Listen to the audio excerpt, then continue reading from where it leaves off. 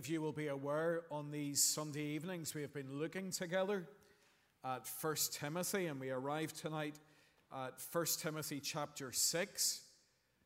And I want you to keep in mind a very important thing about this book that we have stressed all the way through the series. And like many things that we repeat, it's because it is worth repeating. It's worth understanding and knowing. This is the beauty of this book that we read together. This is the wonderful thing about this particular letter that we have taken our time to study together over these weeks and now indeed these months.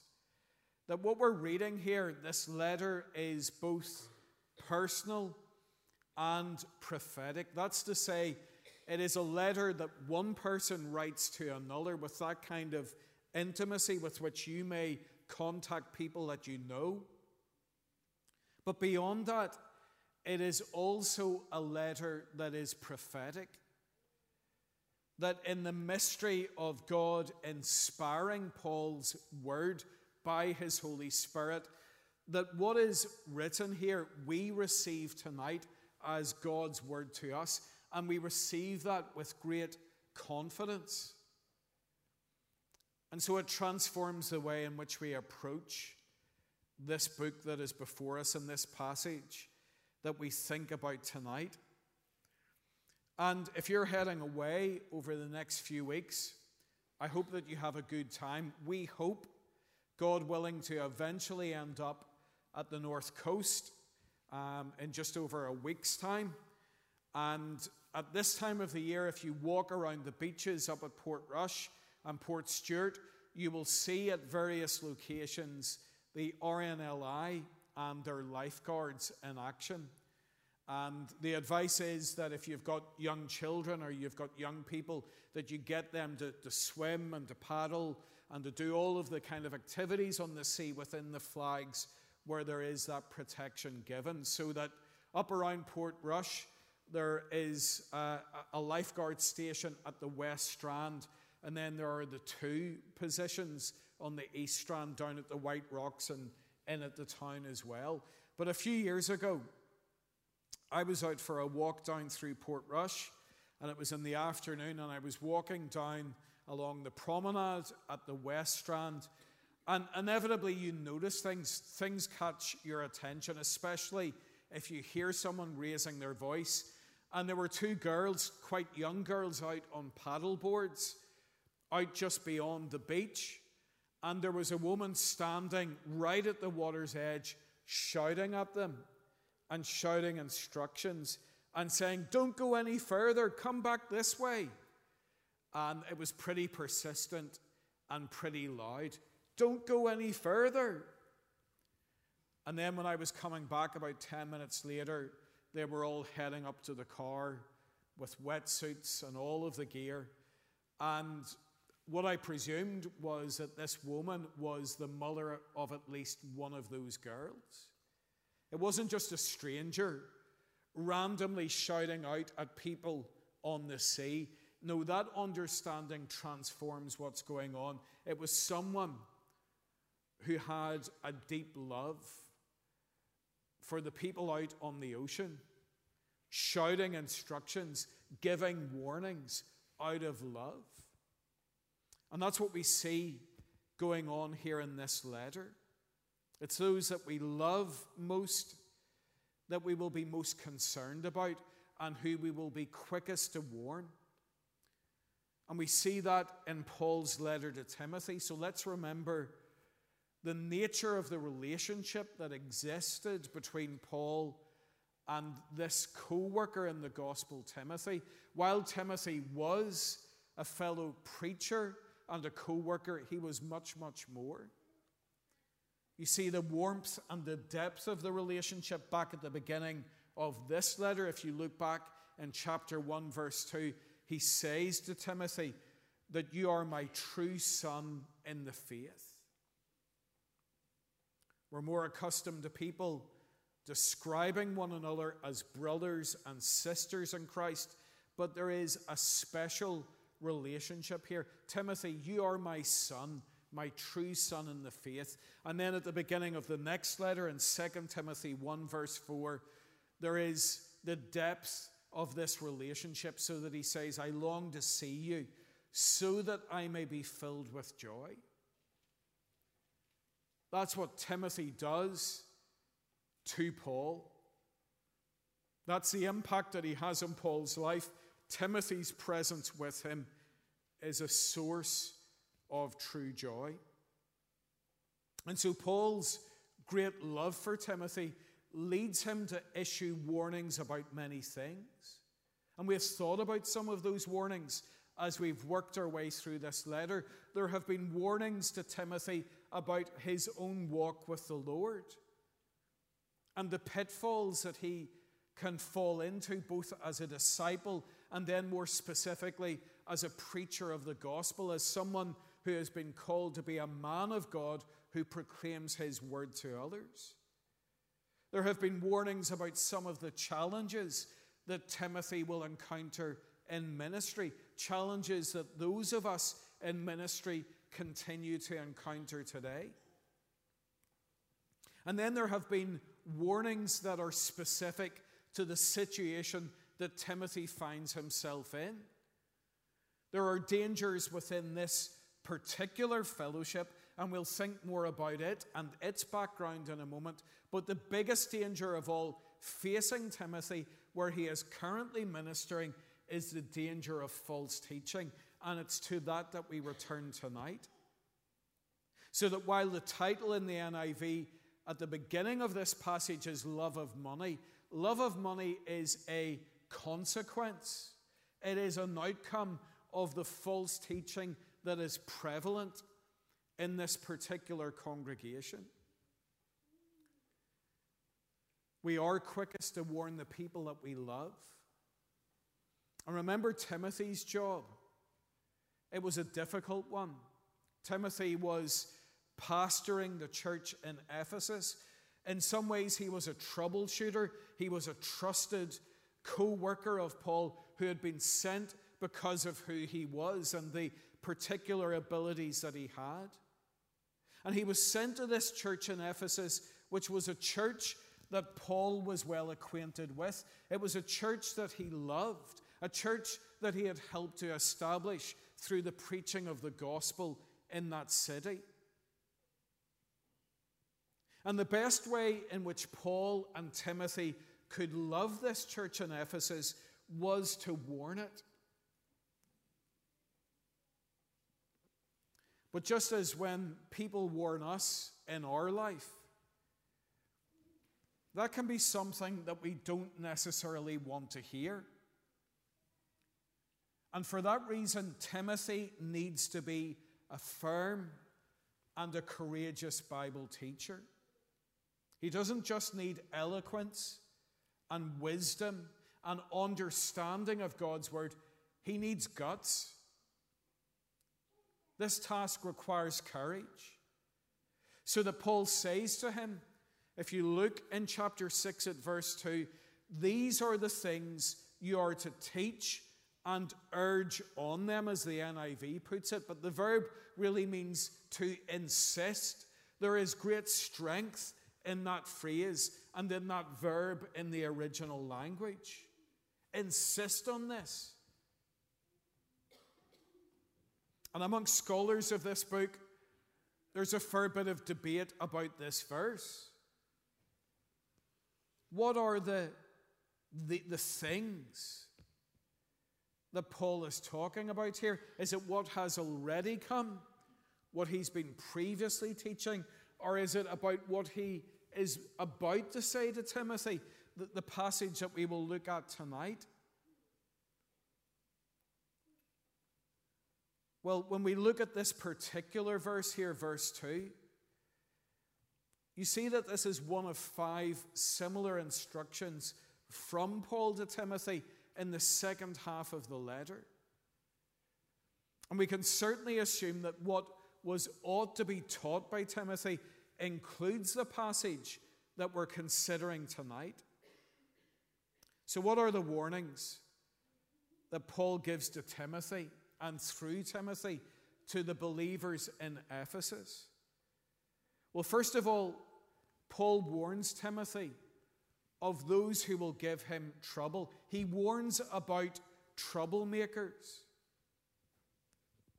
And there's something here of key importance for us tonight. And that is that we understand the source of such trouble within the Church of Jesus Christ.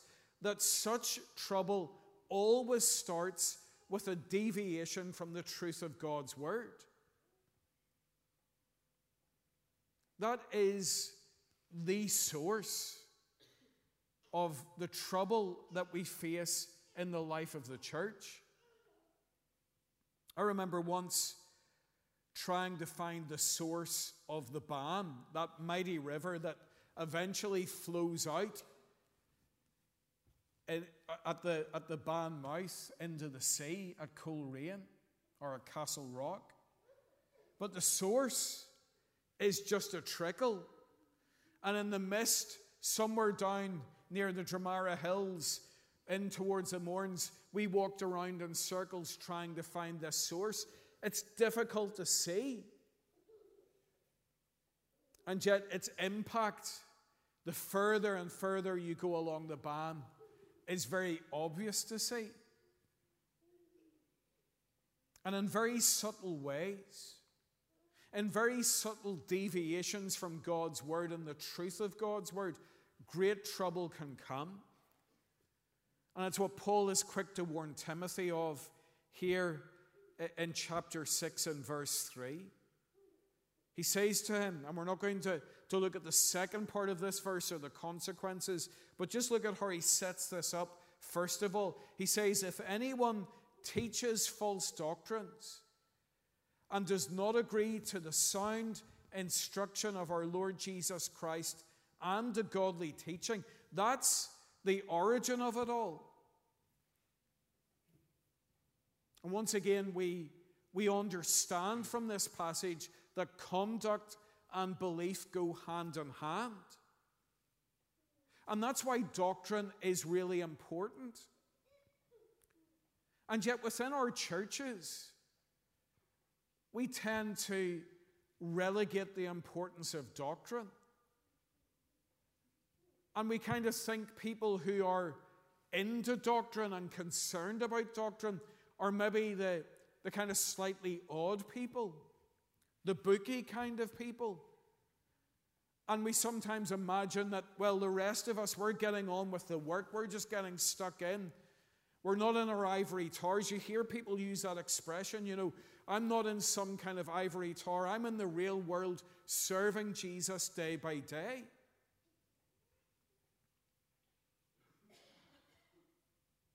And there's an underlying criticism where we belittle doctrine. We criticize those who make much of it.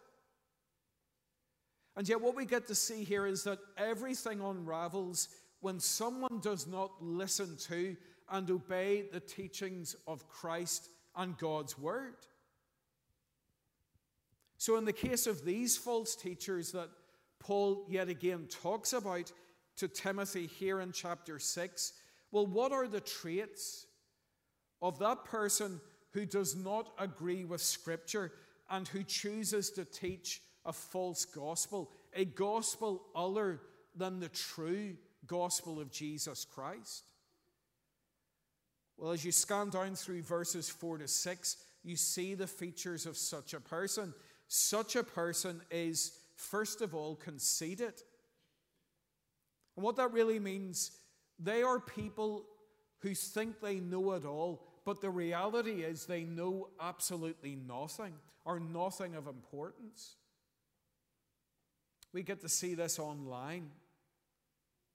People who think that they know it all, and who introduce all kinds of weird and wonderful ideas. And when you think about it, the arrogance of thinking that we know better than God, that somehow we have a superior understanding. I saw a thing that a Christian, a good Christian friend of mine, shared for, I believe, the right reasons over the course of this week. It was a church in America, and it was a confession of their faith. It was not the Apostles' Creed. It was called the Sparkle Creed. And I wouldn't repeat it here tonight because of its blasphemy, because of its absolute departure from Scripture and from the doctrines that we hold dear as believers in Christ. It was a church that was seeking to promote LGBT issues, and so had come up with a creed that would fit around its approach. It was truly horrific. And it's a great reminder that when we begin to depart from the truths of Scripture, people, that's where we can end up. That's where a church can end up. It's not a church.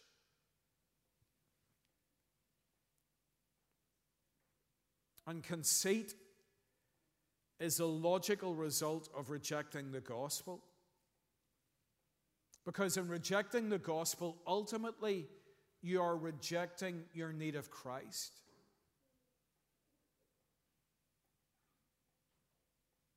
You're rejecting that message that only He can get us right with God. You're putting confidence in yourself rather than in Him. So it's no surprise that conceit is a feature of those who depart from the gospel of Jesus Christ. But then Paul continues that such people, such false teachers, have an unhealthy interest in controversies and quarrels about words. Again, we see this so much online. And sometimes you get drawn into reading through these threads and these debates and these discussions about things that are really not of great consequence. But we also see this in the real world, physically, among one another within the church. And Scripture would say that we should be very wary of people who always pick arguments. Some people delight in that. Some people wear that as a badge of honor. You know, I'm just a combative person. I like to have a good debate, and I like to get into a bit of a scrap. We should be very wary of people who are always quick to criticize, who question absolutely everything, who nitpick. Are you a nitpicker?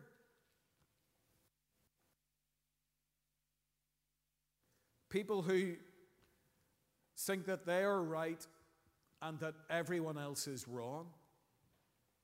And such an approach undermines the body of Christ. Let me repeat that. It weakens, it undermines the body of Christ, the church for which God sent His Son, the church for which the Lord Jesus gave His life. And what does all of this lead to? Well, look at verse 4. And this is what it results in, as Paul writes to Timothy. It results in envy, strife, malicious talk, evil suspicions, and constant friction between people of corrupt mind. Now, do we disagree within the Church of Jesus Christ? Yes, of course we do. And sometimes we need to contend for things of gospel importance. But be on your guard against those who want to cause discord, those who contribute to envy and strife and malicious talk, where there's constant friction between people of corrupt mind. And leaders, elders here tonight, be prepared to take on such people if necessary, for that is a combat. That is a fight that is required. But one further thing that links into the next part of the passage, and the other thing that Paul warns about here in chapter 6, such false teachers have money on their mind. Verse 5, they think that godliness is a means to financial gain. For them, it is all about here and now. It's all about how they can use the appearance of godliness to get ahead and gain. And we see this in its extreme in the prosperity gospel that is proclaimed by some, if you tune into some of those God TV channels. But we see this in more subtle ways as well. And we need to be careful in our own lives that we do not go down this road. And so it brings us to the other warning that Paul issues to Timothy in this passage. And it's a warning about the love of money. He says that is a way in which you can get yourself into trouble. Look at verse 6. In contrast to these false teachers and their view about finances and financial gain, Paul says, but godliness with contentment is great gain. We have thought a lot about that word godliness all the way through this series, and we have discovered that godliness is actually something that comes about apart from us. It comes through the gospel. It comes through the Lord Jesus Christ. And it's also worth thinking about contentment. What does contentment look like in the life of a believer? How quickly we can become discontented. Even over this week, as I was preparing this passage, at other times, watching the news, listening to debates about pay and what people were wanting to get paid, and then the salaries come up on the screen that they actually get paid, and I found myself falling into that envy and that discontentment. What, they get paid that? And this is what I get paid? And we fall so quickly into that trap where we can become consumed with money and material things, which is always a gateway to many sins and a real sorrow. So verse 10, and maybe one of the most misquoted verses in Scripture, often quoted as money being the root of evil, but you'll see that precisely there it is in verse 10. The love of money is a root of all kinds of evil. Our desire, our appetite, our hunger for money and material things and financial gain is a root of all kinds of evil. Some people eager for money have wandered from the faith and have pierced themselves with many griefs. So, for the people in Ephesus, there were some who had taken this to its absolute extreme. It's what we were singing about in that hymn. That for them, they had attached to God's throne material things that they held up alongside or put ahead of God as the idols of their life.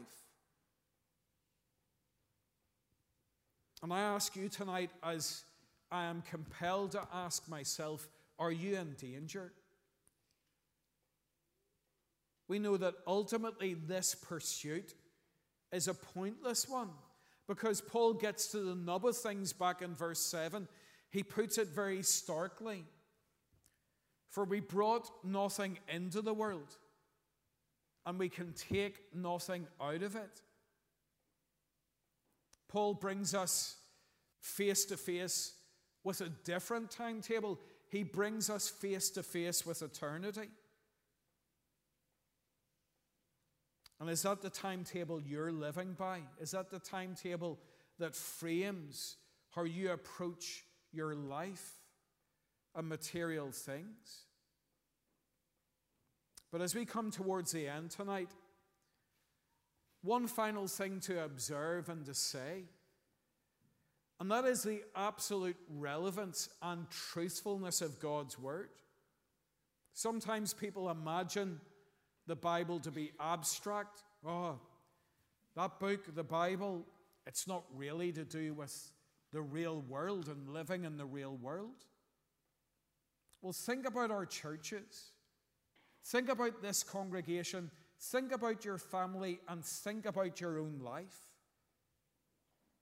And Paul could have written this letter to you last night. Because we know it in this congregation and in the congregations represented here tonight, that where people gather, there will always be some who want to make trouble. We see that. We know that. We understand that. And we know that through our lives, we will always have to be alert to that great danger of loving money and the trouble that it can lead to, the spiritual harm that it can result in. So, by God's grace, with the help of His Holy Spirit, let's heed these warnings and let's fix our eyes on Christ, our Lord and our Savior. And we're going to make our response